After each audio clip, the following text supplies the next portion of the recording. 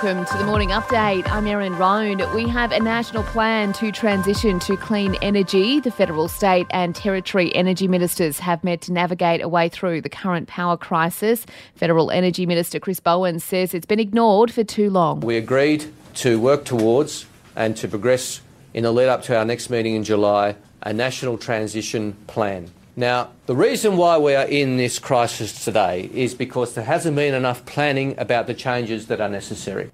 He has warned there's no silver bullet, though. Warnings from the Federal Police this morning that foreign governments are supporting organised crime here in Australia. AFP Commissioner Reece Kershaw delivering the news in a speech to the international Five Eyes law enforcement group. He says drug cartels are being infiltrated in an effort to launder cash and circulate illegal substances. Overseas, an 11-year-old girl who survived the Texas primary school shooting has testified in front of Congress. Lawmakers are debating gun reform after the massacre that left 19 students and 2 teachers dead. In a video address, Maya Cirillo told her father she covered herself in blood to avoid detection. Just stay quiet, and then I got my teacher's phone and called 911. What did you tell 911? I told her that we need help and to send the police. At least one person is dead and up to 30 others have been injured after a man drove his car into a crowd of people in Berlin. German police haven't confirmed whether they're treating the crash as a terrorist incident, but they have said a confession note was found inside.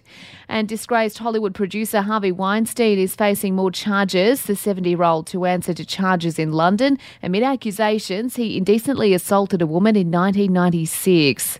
To sport, it's brought to you by Ladbrokes. Mate Smo, the better way to chat, share and bet together. T's and C's apply. And remember, gamble responsibly. Call 1-800-858-858.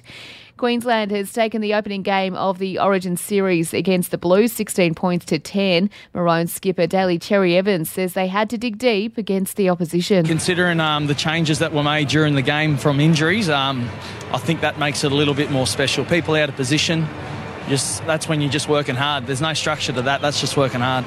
And in cricket, the Aussies have snagged the T20 series against Sri Lanka overnight with a 3-wicket win in the second match.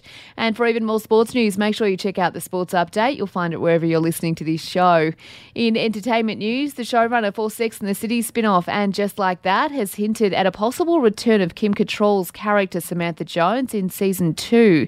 Speaking to Variety, Michael Patrick King confirms Samantha will still be texting in Season 2, but he wouldn't go so far as saying she'll make an actual appearance.